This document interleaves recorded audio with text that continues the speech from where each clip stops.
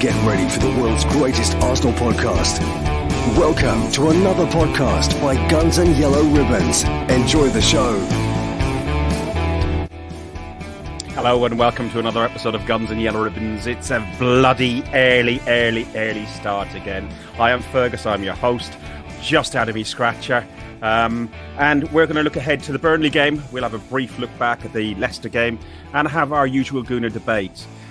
Today I am joined by a very unusual looking man, Scunny, and Mr. Tony Fane as well. So let's chat to Tony first of all. Tony, where the hell are you? Boys, I'm fishing. I'm on the bank. A local club. You're having a what? I've just decided to get me rod out in public. Okay. So, You're casting your line out there, are you? Yeah, attempting to. Who's a very funny looking man, Scunny? Who's a very funny looking man, Scunny? Scunny, he's made a mess. He's made a mess again. As per usual. I said there's a very unusual man called Scunny. Why? What's up with me? What have I done now? No, is it because I'm not wearing a hat? Is that what it is? You're trying to take the piss out of me because I'm not wearing a hat? Seriously. That might be it. Grow up, Fergus. God's sake. Scotty, welcome to the show, mate. How are you? Yeah, I'm all right, cheers. What have you done, Trev? Well, I think you look all right, Scully, to be honest. I don't know what he's talking about. What do you mean, what have I done? I've done nothing. Morning, Trolls. Trolls is in early. This will be fun. Morning, Ruth. Sweetheart, how are you? Just move on then, change the subject. What are we talking about next, Fergus? Well, obviously, talking about changes, obviously, from now on, Pinky and Perky, I think you should be now known as Pinky, Trev. So we'll get your name changed by Depot. he's definitely Pinky from now on, isn't he? You know what? It's going to be changed in my phone straight after this to Pinky. It's normally in this Trev Block 7, but he's definitely got in his Pinky going forward. Right, listen, we did do the Leicester game preview, and we also done a little bit of a phone-in thing that not many of you phoned in, which was a little bit disappointing after the game, but we didn't advertise it much, if I'm honest. But we're going to quickly go over the Leicester game and then look ahead to the Burnley game. A Burnley game that Mike, myself, and Trev, and Potsy, and my brother-in-law, and loads of us all went up to last year. Hence the title of this podcast, Benny and Hot. Trev doesn't remember drinking his Benedictine with hot water. This is Benny and Hot. And he said, I had one sip. You had two of them at half time because you were freezing. No. If I had two of them, I didn't pay for them because they're awful. They're horrendous. Can you put that comment up for my mate Ruth? You hardly paid for anything over the whole. Just put that comment up for my mate Ruth now. Which one? That one from my mate Ruth. Yeah, well, Ruth, please. Thank you, Ruth. I know you love you too, sweetheart. Style of art, you, Ruth. But Jesus Christ, this he's not.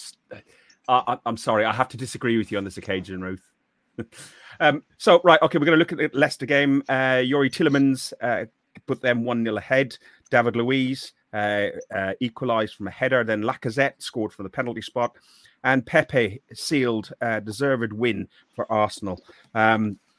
Arsenal ended a 4-game winless draw, and Pepe has equalled his league goal tally from last season, but of 5 goals in 13 fewer appearances. Scunny, what did you make of the game last week? Sorry, I just can't get over the fact looking at Trev's beard. It looks like he's had a face full of watermelon or something. You know what I mean? You've just been diving straight in there, mate, not cutting it up into pieces at all. What did you make of the game, I haven't got a clue what you're talking about. I haven't got a clue what you're talking about. Looks like he's got a bag of candy stuck to his face. Bag of what? I'm gonna bag of candy easier. Right. What do you think of the game? Last week, yes. It was good. It was better than expected. I was expecting a loss, in all fairness, against Leicester, but it turned out to be the win. So we played great, and few of the underachievers so far this season have turned up on that game. The likes of Willian and say Pepe in some games. They turned up and it worked out brilliantly. Tony, your thoughts on the game? Yeah, obviously it's pretty much been said, and that the start was pretty horrendous. From the Xhaka pass, Mari and Elneny deciding to go one way, and then you think, here we go, we're going to lose 3 or 4-0. But credit where credit's due. I thought the comeback, the spirit was very good, and overall the performance was very, very good. It wasn't just a good win; it was a very, very good performance. I thought Pepe was superb, and I think Pepe has been unlucky not to play more. His work rate defensively in the last couple of games has been superb. There's clearly, obviously, improvements have been made there. I thought William was very good. I thought someone who's not really been getting many mentions was David Luiz. I thought he was superb on Sunday. Sunday, sorry. I think for all his mistakes, you can see why potentially there's another year contract on the table, because his leadership skills are full to see. It's just that, unfortunately, every now and then he's got a ricket in him. But look, certain players are certainly starting to turn up now, and hopefully the experienced players can finish the season off strongly, and we can maybe climb a few places and potentially get into Europa League. And Pinky, what did you make of Luiz's performance then overall, since Tony mentioned Luiz and probably Pepe as well? Oh, sorry, you're talking to me, are you? Talking to me? Pinky. Oh, sorry, I didn't realise you were talking to me. I think that I don't like agreeing with the big fella, but I think Tony's right about Luiz. To be honest, I think he's picked up his performances nicely, and I used to worry. I didn't think that the good games from Luiz balanced with the mistakes from Luiz. I didn't think he was worth the risks of the mistakes he could make. But he seems to be doing that a lot less recently. So, yeah, worth his place. Played at a really cracking game against Burnley, I thought, and scored a very brave and a good goal, very good goal. We haven't had a centre-half that will put his head in there for a long time, and so very brave, very good goal. I'm very happy. And much like you boys have said, I couldn't see us beating Leicester. Leicester are a good side, and I thought Leicester were going to turn us over comfortably. Then when we saw the team selection, we thought, oh, God, here we go, didn't we? We're all guilty of it. We all owe him an apology because he got it right. He showed in the performance. So, yeah, all in all, a cracking day. And we've got to make sure now that it's not another false dawn. We've had a few false dawns this season with wins, and then we've played right useless the following game. So today is really important. Now we carry that momentum forward. Yeah, every game is like a cup final at the minute, isn't it? Go on, Toddy. No, I was just going to say, obviously, what Trev was saying, just to reiterate what he's saying, I don't think necessarily the performance needs to be great today. It's the result, I think, that needs to be there. So if we do scrape a 1-0 win, like Trev says, you build the momentum, because after these next sort of few games, our back end of games is really favourable on paper. So obviously those big games have all been done and dusted. And now you're looking at the last 10 games thinking, if we can put a run together, there's still a possibility, a slim chance of getting top 4, which I personally don't think we can achieve, but certainly top 6 and obviously a Europa League place. Yeah, and Tony, do you want a top 6 spot over a top? Obviously, nobody wants a top 6 spot over a top 4 spot, but do you want a top 6 spot over a 10th? Yeah, I mean that's obvious. Getting into Europe, I would settle for the Europa League seems to drag us down. No, I think it's an excuse. Typical Arsenal, it's an excuse. You want to be playing European football. Now, the Champions League is obviously the creme de la creme.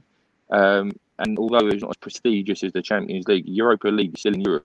And as we've seen, the Europa League has got better in recent years with the teams that's been involved. If we was to do a Chelsea and drop out the Europa League and have an owner that spent money, then I'll accept that. But we're not in a position where an owner is going to spend that money. I would settle for 15 from winning the Europa League, because at the end of the day, our priority at the start of the season was to get back into Europe, obviously mainly the Champions League. But if you can't achieve the Champions League, you achieve the next best thing, which will be Europa League. And financially, and we still need European football. We're still a big club in stature, and we still need that European football to attract the so-called better players. Okay. No, and to be honest, what you've said there is what most people are saying. I'm slightly of the opinion there's part of me thinking the Liverpool-Chelsea experience and it's probably because they have owners that have spent a lot of money, but where they've spent a season or two outside Europe has helped them progress in the league and subsequently win titles again back at the Champions League. But that's for probably You're another slightly day. off Mike, your rocket, you are.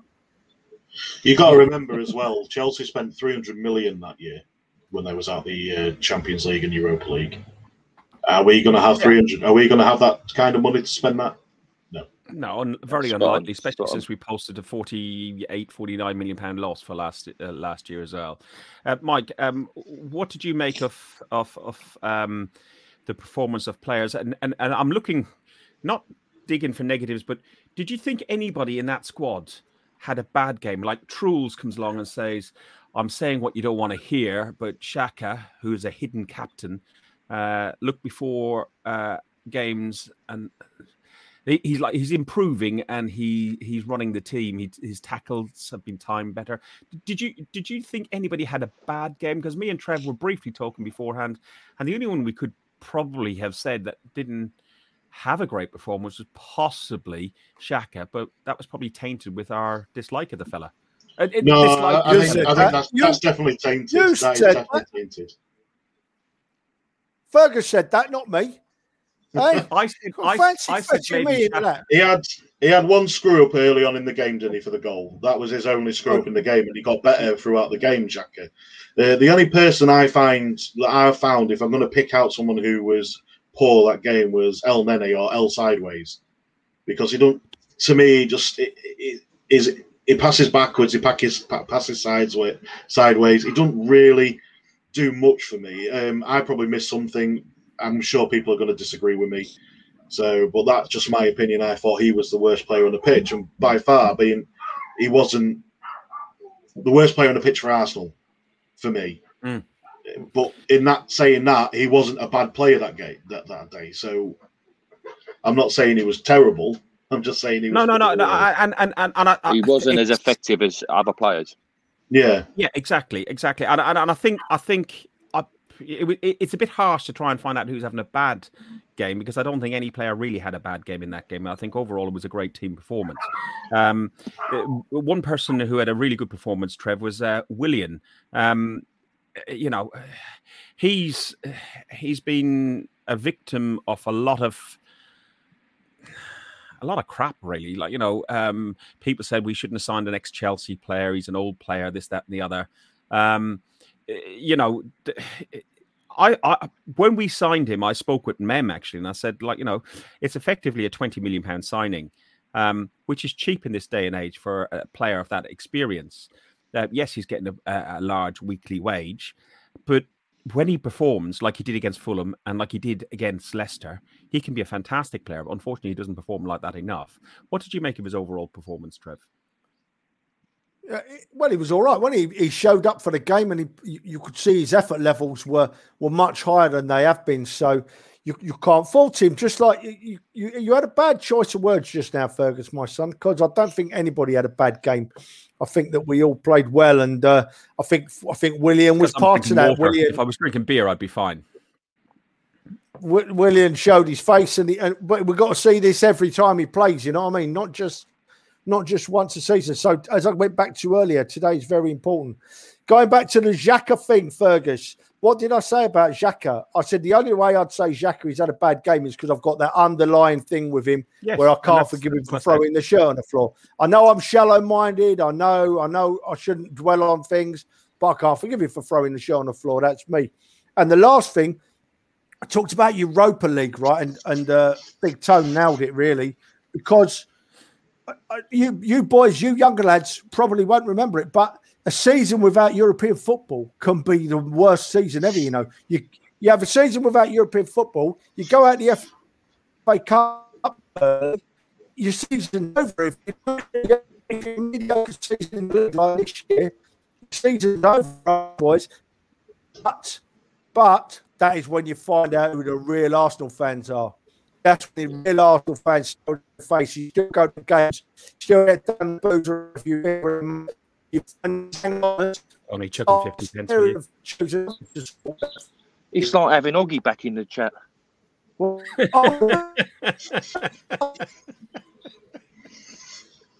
honestly, Boys, why he's gone lost? Can I just touch upon Xhaka as well?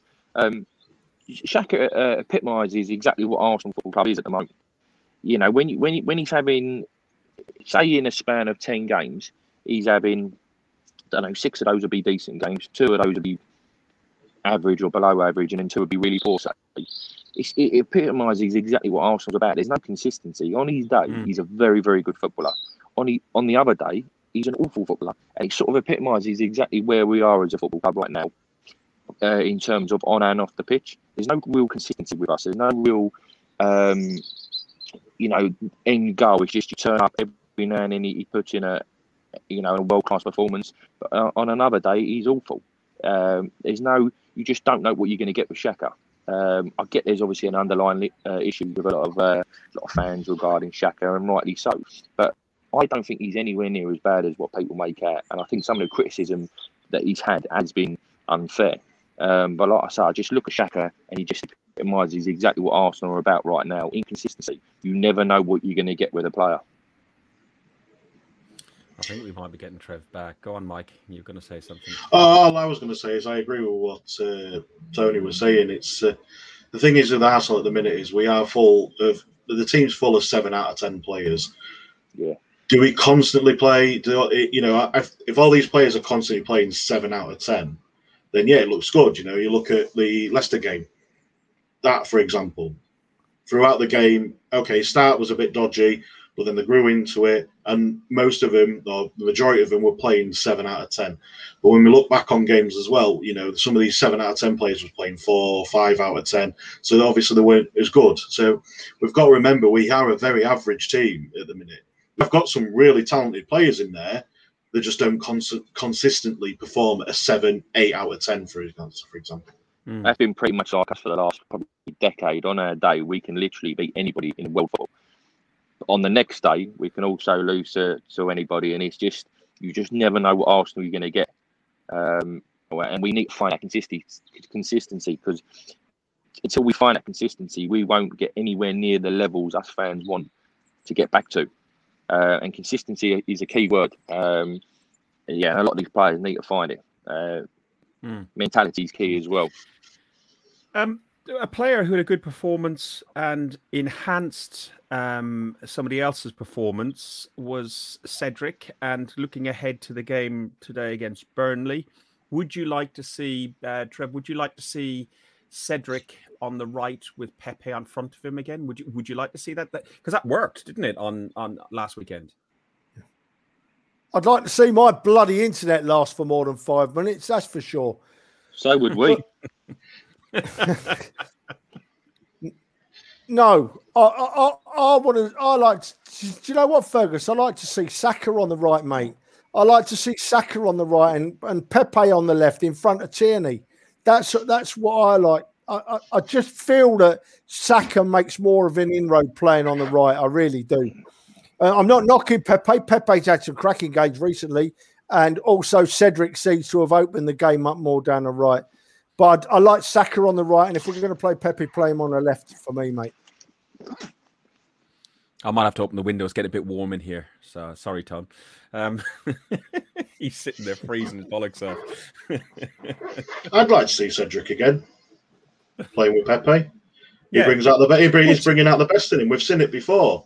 The problem that I'm finding is at the minute is every time that a player does start having a decent run of games or has a really good game, he doesn't get picked again. And that's the issue I'm finding there. And Cedric complements Pepe in a better way than what Bellerin does. Now, if you watch what Bellerin does when he plays at right back, he constantly cuts inside. The problem with doing that, when you've got a winger who wants to constantly cut inside, he's got no option to cut inside. So all he's got is nothing going forward. It's leaving him nothing to do other than to try and cross the ball. Pepe doesn't want to cross the ball. He wants to cut inside. He wants to take on a couple of players and have a shot or a pass. When you've got someone like Bellerin who is consistently cutting inside, like I said, is giving him no option to do that. He's basically leaving him no outlet to do anything. Whereas Cedric, he runs down the line. He sticks to the line. So he's dragging the player away from Pepe, so Pepe can make the inward route that he wants to take. That's a great compliment to have for someone, and that's what he wants. Not only that, I think Cedric is a better defender than Bellerin. So when you've got someone who's a little bit better defensively behind you, you know you're not having to come back and cover. We all know Pepe's not a great cover for defence as a defensive player for Bellerin, so you're better off having a slightly better defender who can complement your better winger. Cedric is Cedric's a bit of a throwback in terms of he's quite an old school right back. He's quite a traditional right back. He does his job. He doesn't try and overcomplicate things. And I think in recent games, I know stats can be made up to suit agendas, but when you look at the statistics of the combinations of Bellerin and Pepe versus Cedric and Pepe, it's like night and day. You know, sometimes you've just got to stick to what's working. And like you just said there, if players are producing, so Cedric and Pepe are producing a little bit of form, don't drop them, because then Arteta is just giving fans a stick to beat him with. You know, if you play well, you deserve to keep your place. You know, if you play well and get dropped, well, what's the point in playing well again? Because the rules are you're just going to get put straight on the bench. Players need to earn their place, and you need to be consistent. And like I say, if Pepe's doing the job all of a sudden, you need to stick with him as a manager. Put your arm around him and say, right, you're my number one winger now. Carry on doing what you're doing, defensively and attackingly, and you will play every week.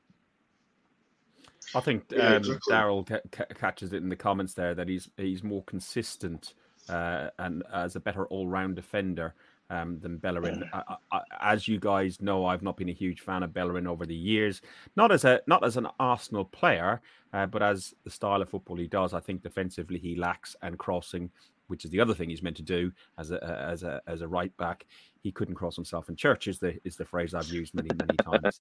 And it, you know, it's disappointing because I think he could be a captain for Arsenal. He could be a one club. Well, I know he done a bit of Barcelona when he was a kid, but he could be a one club player. He does love the club that much. I watched the documentary on him. I was very impressed by him and his attitude and how he came back from that injury as well. A player who'd probably be out today due to the hip injury he picked up against Leicester is Smith Rowe. Trev, Odegaard or Smith Rowe? If you were to choose, who would you have in that number 10 position? Not necessarily for this game. I think it's going to be Odegaard for this game. But if you were to choose in that position, who would you have? Smith Rowe without a doubt. Smith Rowe all day long, because the young player has come through and done an astonishing job for us. And if you were to drop him now for a player that hasn't shown that he's better than Smith Rowe, the poor lad will be in bits. And he don't deserve to be dropped. So Smith Rowe all day long for me. Although I don't think he'll appear today. I think that he'll be part of Arteta's plans to rotate or even be out with his injury. Who knows?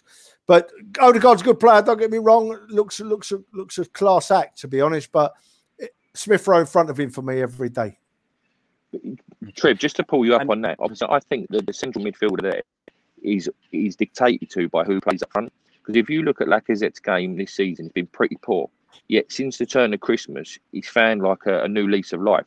That position of playing in front of the kids suits his game, but it also suits the younger players' games. You know, look at that run we went on with Smith Rowe, Saka, obviously Lacazette. They complemented each other. Now Lacazette complements those younger players far more than what Aubameyang does. And I know Aubameyang scores more goals, but when you look at the performances and the play and the build-up, Lacazette offers so much more overall to the game than what Aubameyang can. So I think if you're playing Lacazette up top, Smith Rowe's he's got to play just behind him. But if Aubameyang's up top, then you've got to weigh up the options, because Aubameyang can't do what Lacazette can. Do you play? Yeah, undoubtedly. Sorry, 50p man is do you play Odegaard and Smith Rowe? We saw it in a few games ago, which pushed Smith Rowe out onto the wing and left Odegaard in the centre. Truls, obviously, with his Norwegian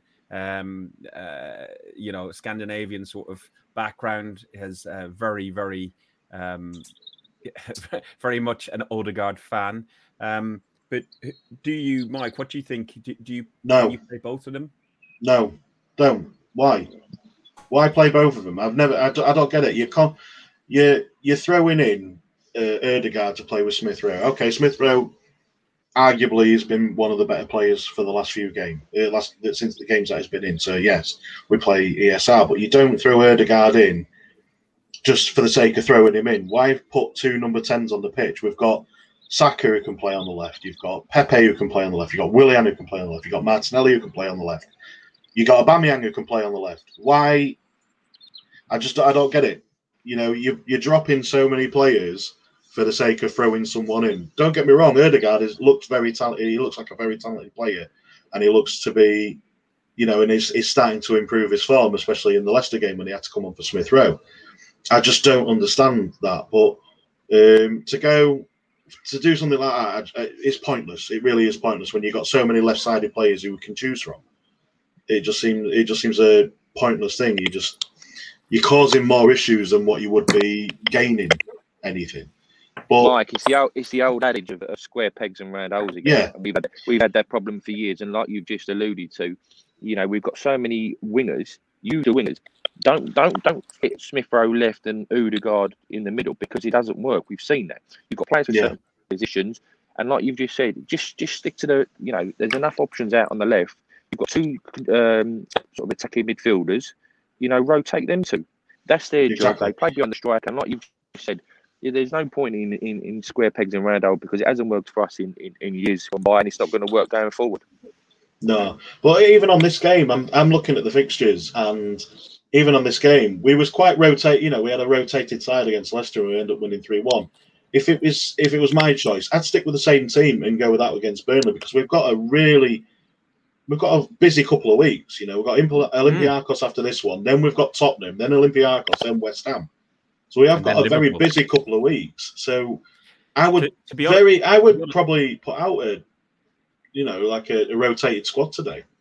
To be honest, Mike, you got a huge point made there, because the next month of football is probably our hardest month of football, with Olympiacos twice, 2 London derbies, and then we play the current champions, who definitely aren't going to be the champions this year again. But you know, they're difficult games.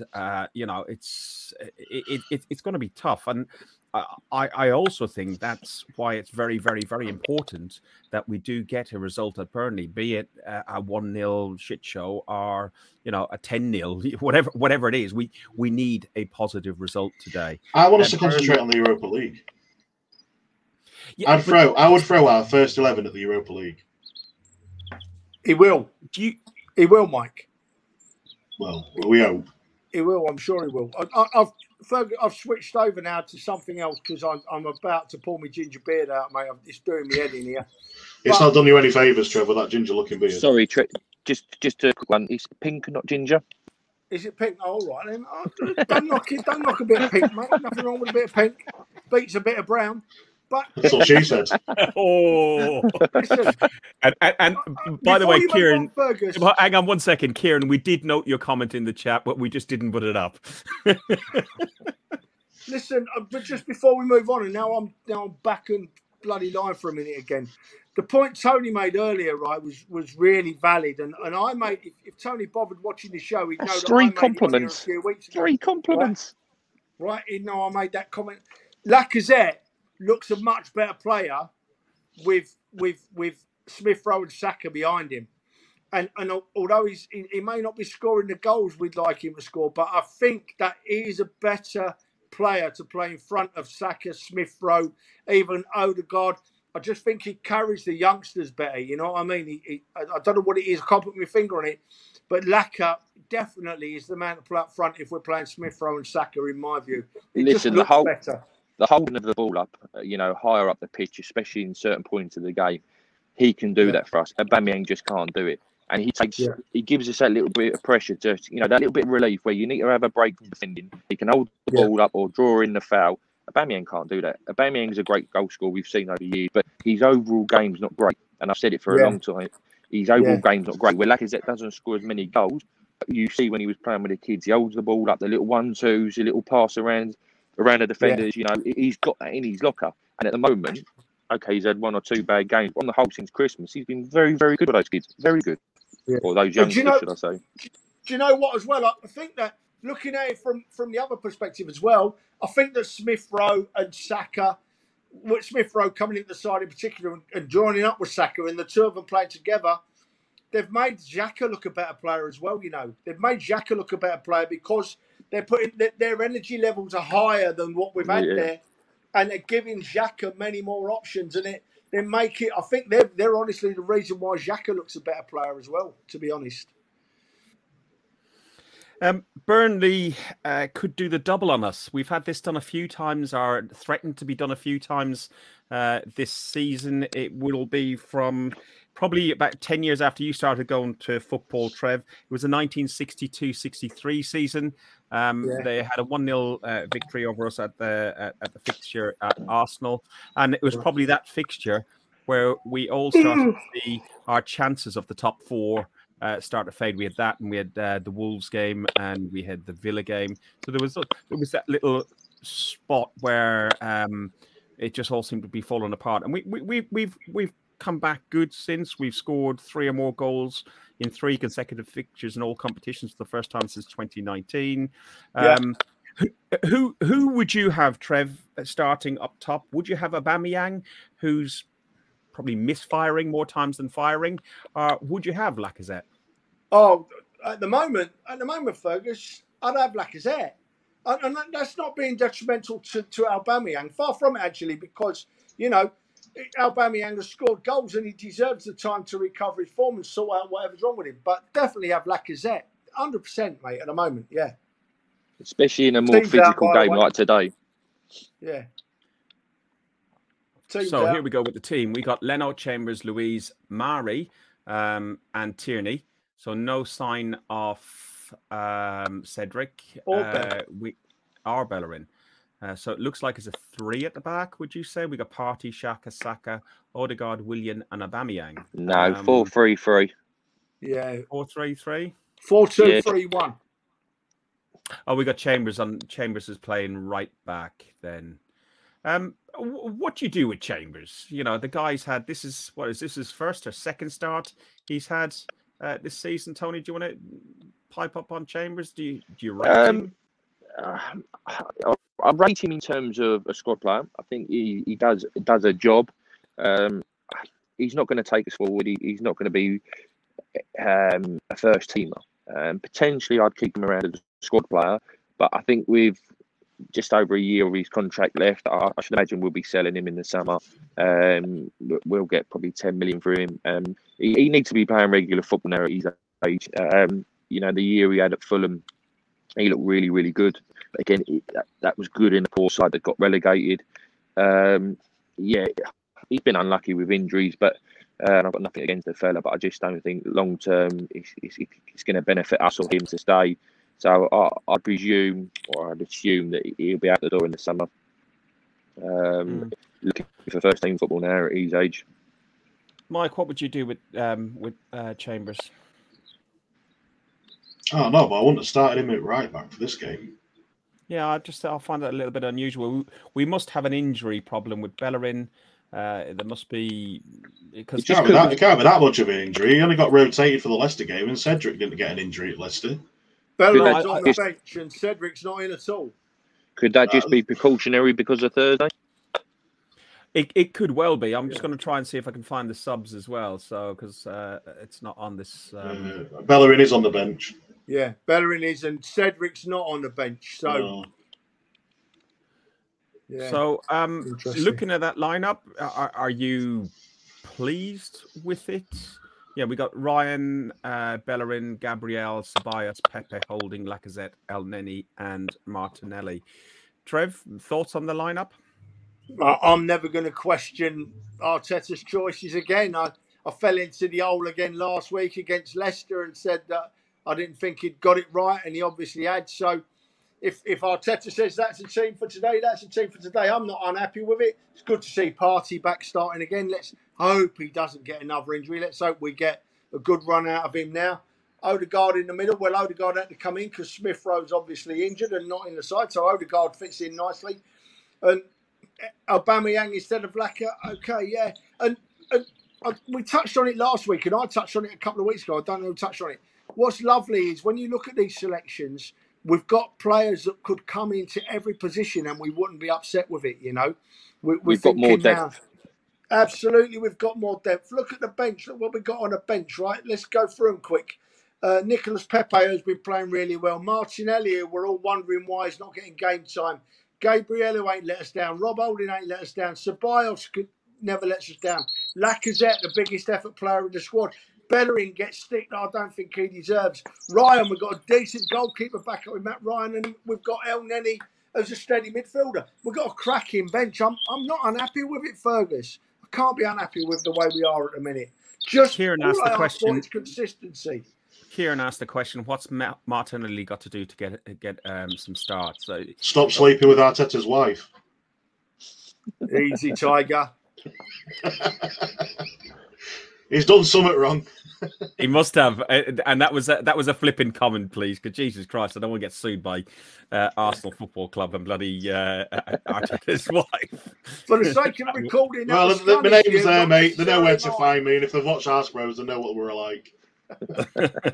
but listen, it must be something. He either has got a really, really bad injury, Mike, and they're nursing him back in. But if he's fit enough to be on the bench, surely he's fit enough to start this game. Well, it's that age-old additive, isn't it? About that, you know, if you're fit to go on the bench, you're fit to start a game. Yeah. This nursing back to health, I'm not buying it whatsoever. I think there's more to it than that, but it's all just speculation. I've speculated a few times on it about what it is, and I just think it's one of them ones there is like similar to what Guendouzi was like in the way that he can't control him as much as what he'd like to. You know, Arteta is a very control freakish guy where he wants players to do a certain thing at certain times, stay in certain positions.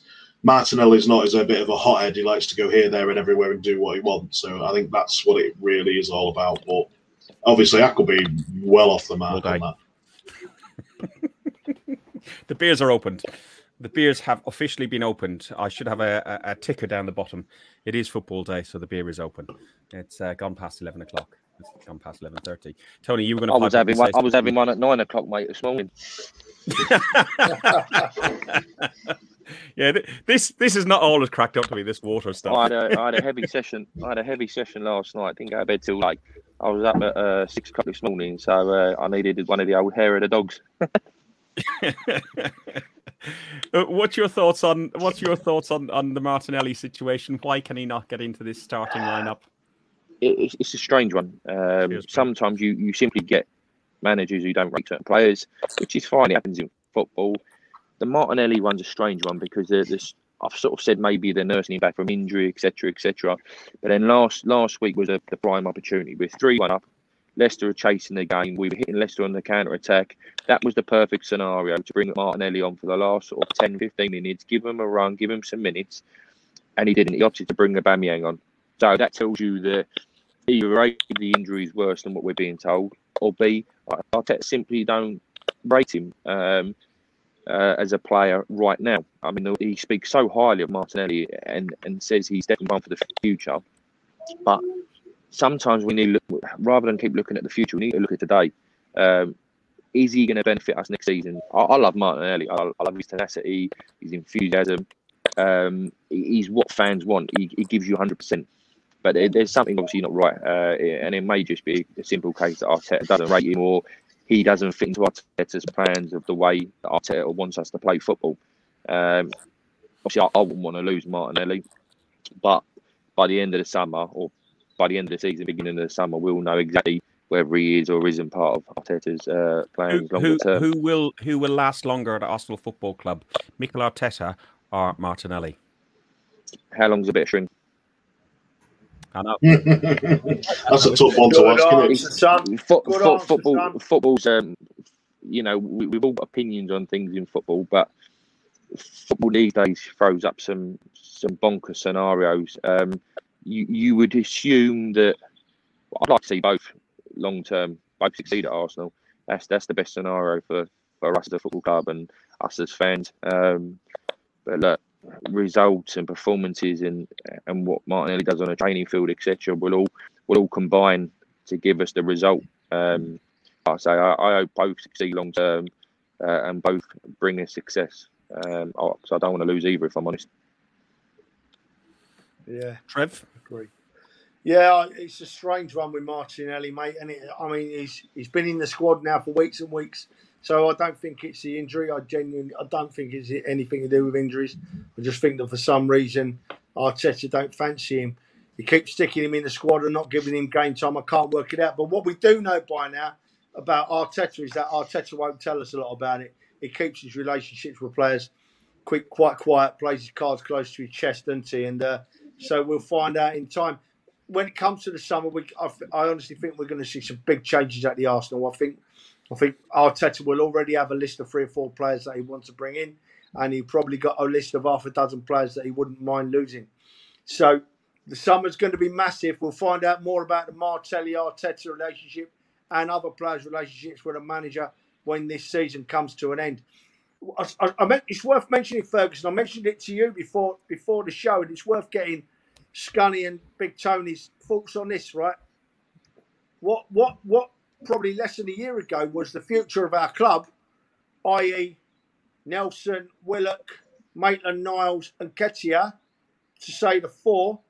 No one even thinks about them now. None of them even get a game on the bench. None of them even cross your mind. So I can see all 4 of them going in the summer. I honestly can. I don't know what the boys think, but I think the club's moved on around them and moved on. And the class that were a year or 2 behind them, i.e. Saka, Smith Rowe, have come in and overtaken them. So I can see all them boys moving on in the summer. Mike? Yeah, you're probably right there. And so just to go quick on to the Martinelli thing quick, and like everyone saying there, in the summertime, Martinelli going, possibly, well, we're going to find out if he goes or he stays or not. If he's going to go, I'd rather see him go on loan, if he does go anywhere. I would hate the thought of, throwing away another young talent that we've had at Arsenal just for the sake of the manager doesn't like him. I hate the thought of that. We have lost some really good talent in the past over the years. You could look at Maitland-Niles as an example. He's gone to West Brom on loan, and he's just come out in the papers. I put it up on Arsenal Fans Forum this morning, put it in the papers that he thought he was going to rot on the benches, at the Arsenal. And if you look at him as well as Martinelli, which of those 2 players has got a better chance of getting a start? Because Martinelli, the competition at midfield, or even defensively, is huge. But Fergus, those younger players can keep talking a good game. But ultimately, when you look at, there is a path for Arsenal. There is a path into the first team at Arsenal Football Club. The likes of Saka and Smith Rowe have shown that. So rather than keep talking, put your head down, work hard, and be consistent in your performances. Don't keep blaming everybody else for your failures. Martinelli has never said anything, and obviously, but like you say, Martin has said something as well, and Martin has said something to the papers or to somebody, and as well as Maitland-Niles, and like Tony just said there, is right. Put your head down, go for it, take your opportunities when you can. Martin has took his opportunity, and it worked out well for both ways. He wanted to get more first team, we wanted to get more money for him. It worked out well for both parties. Whether he wanted to leave Arsenal or not, he'd been here for a long time. He had to move on for his own career. It's the way it works. It's football. That's how it works with stuff like that. So, yeah, just get your head down and get on with it. That's all it is. But to go on what Trev was saying with the Nelson and Nketiah and stuff like that, these kids have had their opportunities. It's not as if they haven't had a go and they haven't had chances or anything like that, which they have. Some of them have played in Europa team, some of them have played in the Prem, some of them played in the FA Cup teams and stuff like that. So you've just, like we just said, you've got to take your opportunities. You've got to shine for the moment. And like Tony said, there's always a way into the first team. Look at Saka. Yeah, I think with Smith Rowe, I think it was more the fact that he had to throw Smith Rowe in there just because at the time the injuries that we had, it was just he had to do something. But it worked out well for Smith Rowe. He took his chance. and there's no looking back for him. So this is what you've got to do. I totally agree, and I agree with the sentiment that you've both said about like let your feet do the talking effectively rather than your mouth. But do you think that the players that Trevor mentioned, like the Willocks, Maitland-Niles, Nelson, Eddie, possibly Maitland-Niles, I've mentioned him twice, he must be good. Do you think we need to shift them on? We've posted nearly a £49 million loss because of no fans in the stadium. We're heavily based about attendance of games, is how our budgeting is done and everything else. Do you think that would be a reason as well, fiscally, that we have to move players on? Well, yeah, if they're not getting game time, then there's no point in paying them, is there? Yeah, we have to move all four of them on. We have to move them on, in my view. I tell you when my view changed on them, right? When it changed on them was it last season or the season before we played Poltava and we ended up moving the game. We were all in Poltava and then we ended up moving the game to Kiev. I'm not going to linger on that story. That story's for another day. But that night in Kiev, we played a really young side. We put a young side out and all of them boys played, from what I recall, and Bukayo Saka made his debut. Bukayo Saka made his debut that night, and it was about -15. It was freezing cold. And from the start, from as soon as I set eyes on Bukayo Saka, I knew he was a level above anything else we had on the field. From the very start that night, I looked at him and I thought, oh my God, we've got a right lad here. And I challenge anybody to ever say I've said differently, because I haven't. I've known we've had a special player from the very start, you know. And that was the night I thought to myself, well, if Bukayo could come into the side in this cold, in this place, at this level, and look this good, then the others maybe are not quite as good as we think. They're not bad, but they're not quite as good as we think. And I stick by that thought to this day. And that's why I think we'll probably see them go this summer. I think Nketiah would definitely go. I don't think he's physically strong enough for a top side. Agreed. His overall game is quite poor. You know, we was expecting him to be Mr. Fox in the box and all that, but when given opportunities, he's wasted quite a few opportunities and he spurned his chances. You know, you probably get 15-20 million for him. Maitland-Niles now, you know, he must have well over 100 appearances for Arsenal. He's had numerous opportunities. Even when he got a run in the team, there's something about Maitland-Niles. It's always like he's laid back. He's too laid back. Like he's stoned. He needs a rocket up his arse. You need a rocket up his arse at times, because there's, you know, when you look at Saka, he sort of just gets on with the game. With Maitland-Niles, sometimes he just lets the game pass him by. So yeah, I can see those two going. Nelson, I get the impression Arteta likes, but just can't get the best out of him. Willock, I still think Willock has got a part to play at Arsenal. I like him. I think potentially he could be a really, really good squad player for us. He needs a little bit more experience. He is rough around the edges, but I do think there is a player there. I'm not saying to the level of Saka, but I do think there's a player there that can come in and do a really good job as a squad player. Of those four players, I think Willock is probably Maitland-Niles should be the more advanced, but for the very reasons that you said, his very laissez-faire sort of demeanour, it just doesn't inspire me, and I don't resting think bitch face around him. What's that? He's got a resting bitch face. That's the problem with Maitland-Niles. The thing is with Maitland-Niles is as well, he had an opportunity to play right back. The problem is he didn't take that opportunity, and I think that's really what's done him over. You know, he got playing at right back when Bellerin was injured, and he was doing okay. The problem is he still kept saying to everyone, I want to play midfield, I want to play midfield. He should have just said, look, this is my opportunity. I can convert to a right back and go for it. He didn't. And I think that's what hindered him. Mike, what you just said there is Maitland-Niles wants to be this, midfielder. Now, Arsene Wenger didn't see him as a midfielder. Unai Emery didn't see him as a midfielder. And Mikel Arteta didn't see him as a midfielder. When he needs to start listening to the, three different levels of coaches that all think he should be a right back. Is that something, that should click in your head and go, yeah, do you know what? Maybe I should be a right back. I'm going to knuckle down, work hard, and make that right back position my own. Do you know what? And don't forget, he's an England international now as well, Maitland-Niles is an England international. And to be honest, he ain't looked bad when he's played for England, has he? So I don't know what goes on with a young man. I genuinely don't. But I'm not saying any of these boys are bad players, by the way. They've all come through the ranks and they've all reached a standard. But I just don't think they're just short of that very top that we need at the Arsenal. Yeah. I think of the four that were mentioned, I think the only one that could have a future at Arsenal would be Willock. But I expect most of them will be moved on. Glenn's mentioned Balogun in the chat. Balogun doesn't want to stay at Arsenal. Balogun, the door's over there. He's gone. The thing is, I love and hate some things about Arsenal fans. Where the guy's playing fantastically in the under-23s, as did Eddie, as did many of the other players that we just talked about. They've all been tearing up the Unders League. But then when they get an opportunity, Balogun, in fairness, hasn't had the opportunity in the Premier League, but he mustn't be good enough to get into the Premier League. Otherwise, he would have been played. Or he mustn't have the right application, as in he might not have the right attitude. Because as I've just alluded to, there's a path into the first team at Arsenal Football Club.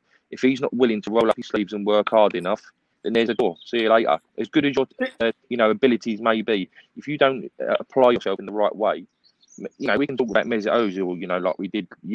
Technical ability, he was as good as anybody. And I don't like the bloke. If you don't apply yourself in the right way, then it's no point having that technical ability. If you've got poor attitude and you don't want to work hard and you don't want to give 100%, well, there's the door. See you later. Did you say you're alluded or deluded? Here we go. Pinky's at it. Sorry, Pinky. I couldn't hear you, mate. Your internet's cracking up. Listen, you see, the only thing that worries me about the Balogun thing, you can draw a comparison to Balogun, by the way. If he's asking for all this money, if all the rumours are true, shut the door behind you, son. We'll see you later. I don't care how good you are, But Trev, one second before you go on to that, I confirmed with the guy who I get most of my information through. Balogun hasn't asked for any money. He's just said he wants out. It's Eddie and who was the other one I mentioned? Eddie and Nelson that are asking for stupid money. But sorry, carry on. There's the door. Are you sure you don't mind if I carry on? See you later. I don't mind at all. Good. You see, I draw a comparison. The one, just to go off on a little chain of thought, right? Let's compare Balogun and Smith Rowe, right? Because Smith Rowe got his chance in the Arsenal side because of injuries, yeah? We think Arteta had to shoehorn him in because of injuries. But for at least 3 or 4 months before that, we were all shouting out for Smith Rowe. Come on, let's have Smith Rowe. Let's give him a chance. Let's give him a chance. And he held him back. I'm not saying he did wrong, but he held him back and he held him back and he held him back. And, of course, when he plays him, he's fantastic. And all us fans are saying, we told you so. We told you so. So I just think to myself, is it worth giving Balogun a go now and just saying, he's half a dozen games, son? The only thing that would put me off of that is the fact that I never thought I'd lower my levels this low, but I really want us to get top 6 if we can, because I want to play in Europe. I want us to be in the Europa League. So half of me says, chuck Balogun in, give him half a dozen games and see how he goes. But the other half of me says, don't take that risk when I want to get in the top 6, when I want us in the Europa League next year. Because as I was saying when I cut off, I don't know how much of you heard, boys, a season with no Europe and going out of the FA Cup early and having a mediocre time in the league like we are now is a bad season for a fan. Oh, Trev, my word. Trev, you saying about Bay Balogun.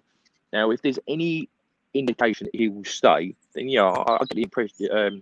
I get the idea about playing and giving him some minutes, etc. There's absolutely no way of convincing him to stay. Then it's pointless. He's not going to be 100% committed and dedicated to the cause. He's not going to play for the shirt because he knows he'll be off in the summer.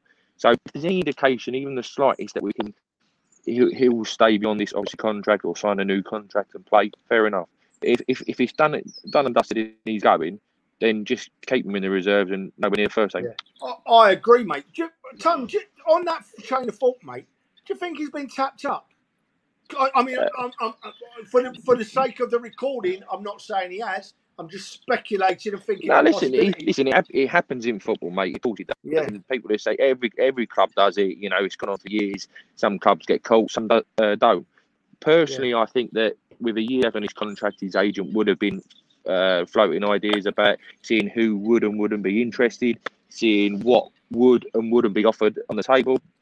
There's no denying that his agent's obviously held talk with numerous clubs. My idea, but his agent, Tony, his agent is the same agent as Saka's, the same agent as Smith Rowe's, same agent as Nelson's. But ultimately, they're always going to look after number one. And if there's better deals on the table elsewhere, then they'll advise their players to go elsewhere. Because at the end of the day, that's the thing, isn't it? And money talks. Absolutely, Tony. Because they're looking after number one themselves. These agents, they're not even that worried about the player. Ultimately, it's the best deal that they can get for themselves.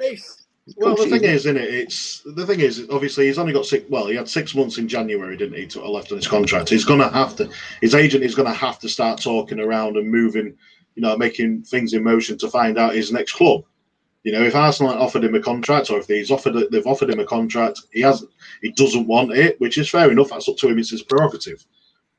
But yeah, it's the way it is. But if you can't expect a player with 6 months left on his contract at a under 23 level to get straight into the first team and play and see how he goes. So no, I'm with Trev on that one. I want to see us get top six. I want to see us win the Europa. We need our best players for that. And I'm sorry, but Balogun is a huge risk to take. The thing is, as well, I'm going to reiterate something that I said about Martinelli as well. He could have all the talent in the world. He could be everything. We could be letting a real talent go. The problem is, if he's either asking for too much money or if he's blatant right out refused a contract, you've got to show these players the door. They've got to go. You can't keep them in your club, or we can't have people like trying to big them up to get them to play. These are the guys who make their decisions. They've got to go. All that does, Mike, ultimately, is fester. And eventually those players becomes bad. We've seen it with Ozil, Mustafi, Kolasinac. You can't have that around. Sanchez at the latter end of his Arsenal time, of course. They become bad eggs, they fester, and it creates a bad atmosphere within the squad and the change room. And that's something we can't have. One thing that has improved since certain players have gone is the harmony within the dressing room. The squad seem a lot happier. They seem a lot more together. And they seem to be more... Go on, Mike. Agree. You look at what Mustafi and Kolasinac have done. They've made they're onto the fourth manager that the team they've signed for on loan in Germany, and it was them that headed up a rebellion among the players. And do you know what makes it worse? Kolasniak's on loan. That's what makes it worse about that. He's on loan. He'll be gone in the summer. He'll be gone for us. Yeah, he'll be gone. But the thing is, you've got a loanee player with a player that come from us who I've hated Mustafi for a long time, and I'm so glad he's gone. But you've got Mustafi and Kolasinac, and you've got a player, an ex-Arsenal player, and another soon-to-be possibly ex-Arsenal player going to a different club and getting the manager sacked. It's horrible thinking that these players were at Arsenal. Mike, you say play for the shirt, and if you don't go, there's the door. I absolutely agree with you. But Kieran, who's a good friend of yours, has said, "What about Zlatan? Would you have not signed him?" That sometimes there is a value in putting up with a twat. Pinky up there. The problem is, the thing is, Zlatan's going to guarantee you goals, isn't he? But there is sometimes value in letting putting up with players' egos like that when you've got like Anelka's, Van Persie's and so on when they are producing and if they're going to get you 20 plus goals a season, you're going to pay for it. Yeah, exactly. Look, the last thing I wanted to talk about very briefly, because we're about to run out of time, is did people believe the stories about Arteta being linked to Barcelona? I'll start with you, Mike. Did you believe in that? I'll be honest with you, I couldn't give a. No. If he was being linked, he was being linked. There's nothing we can do about it. If he wants to go, see you later. That's the way I see it. That's the way I see it. Trev? What? Arteta to Barcelona? Do you think there was any reality in it? Or do you think it was spin? Just I don't know. I hope not at the moment, but I think another year, if we have a good season next season, which I'm sure we will, we'll be top at Christmas this year. You heard it here first, right? We'll be top of Christmas. And if we start playing really well consistently, I'll then they're all have gonna something come in drug for us. you're on, Trev, please. They're all going to come Yeah, have you got any in. more of that ginger dye left, mate? I'll get my beard done. You listen to That's me, a drug boys. pass, mate. Right? You heard it here first. You'll all be eating your words, right? We'll be top at Christmas this year. I'm telling you for nothing. And they will come fishing round Arteta. And the lure of a big Spanish club to a man like Arteta will be massive. And that is why we have to be careful. But that's in the future. At the moment, I don't believe that the big clubs will come in for him. I don't believe he's done enough. And I think that we'll keep him for a good while yet. Hopefully, to take our great club forward and get us back where we should be. Positivity all the way for me with Arteta at the moment. I still think that the positives far outweigh any negatives that you may think of. Kieran's not going to happen. Top 6 and everyone dyes their beard. I'm not looking like him. I am not looking like him. I can't even grow one. That's because you're just a boy, son. A boy with internet. Yeah. Hey, I'm all right now. I've worked it out. Boys, finally, predictions on today's scoreline. I'll start with you. The man who's surrounded by all the birds. Yeah, see what I did there? Yeah, because he was talking about fishing and stuff like that. Yeah. Tony? Still looking for the birds. I'm going for an Arsenal win. I'm going for an Arsenal win. I'm not sure the score. I just think it won't be the greatest of performances. 2-0. 2-0. Scunny? 2-1. Arsenal win. Okay. Pinky? I'm going to go. I'm going to go for an Arsenal win. Although the history says that after that performance last week, we're going to be dire today and we're going to struggle. But I'm hoping that we're not going to be dire. We're not going to be struggling. My heart's going to roll my head. I'm going to go for a 3-0 win to the Arsenal. I think our defence is stronger. I think that we can go round and with that team we've got out with Saka, Odegaard and Willian. I think we'll do all right. So I'm going to go for a 3-0 win to the Arsenal. And hopefully the consistency starts last week, continues this week, and takes us up the league into those top 6 spots. The first 20 minutes of today's game will dictate the rest of it. If we start strong, we're more than likely, or more than capable of winning 3-0. If we start like we've done in recent games, it could be a long day. Yeah, we'll be 1-0 down, and before we know it.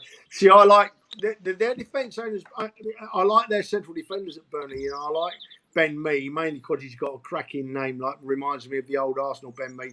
And Tarkowski's not let him down either, is he? So, yeah, we don't want to do what we've been doing and give an early goal away. We need to start on the front foot, get a goal or two up by half-time, and then cruise to a nice, easy win. That will do nicely. And if you carry on, Fergus, if you carry on, I'm coming down there, and you will have this ginger face to argue with, my son. I'm telling you for nothing. Just obviously for rules and that, mate. Obviously social distancing. Yeah, they go out the window.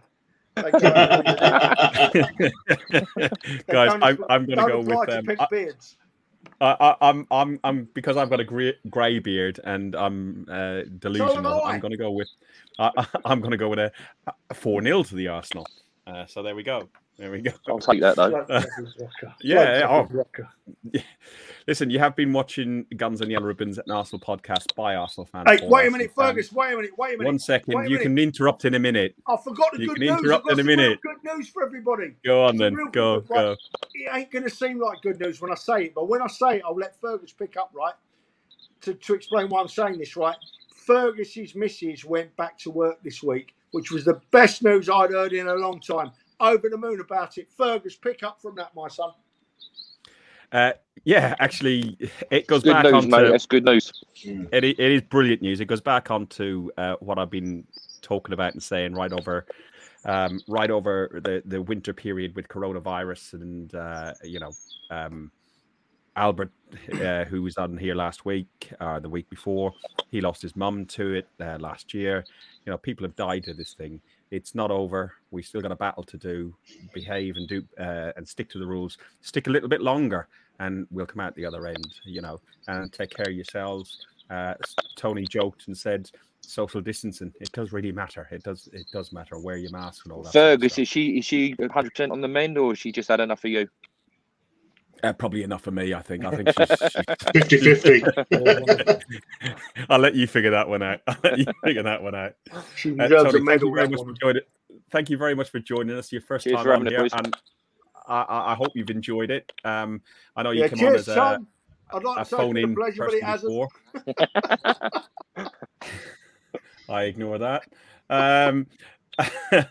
And Mike, thank you again, mate. Where can people find you? Because you do run a podcast of your own. Yeah, Friday 9 o'clock is my normal time, 9 p.m. UK time, at the Arse Brothers. You find us on there for the Friday Arse Show. And it's not really family viewing, is it, Scully? It can be. Lately, it hasn't. There's been a lot of talk about a lot of things recently, and it's not for the faint-hearted. So if you don't like a bit of the, there is quite a bit of swearing in it, and there's quite a bit of taking the mick out of people, but in a very rude manner. If you like that sort of thing, by all means, it is funny. Come and join us. If you don't, I'd stay away. But we are quite informative.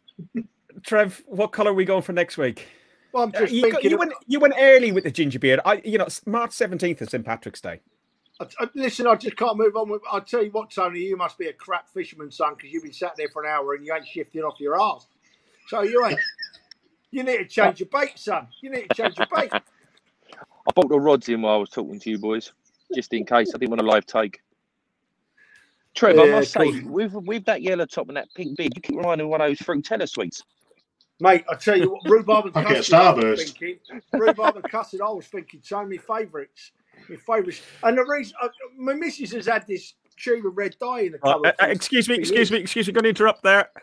Yeah. What? You've been listening to Guns and Yellow Ribbons, an Arsenal podcast by Arsenal fans for Arsenal fans.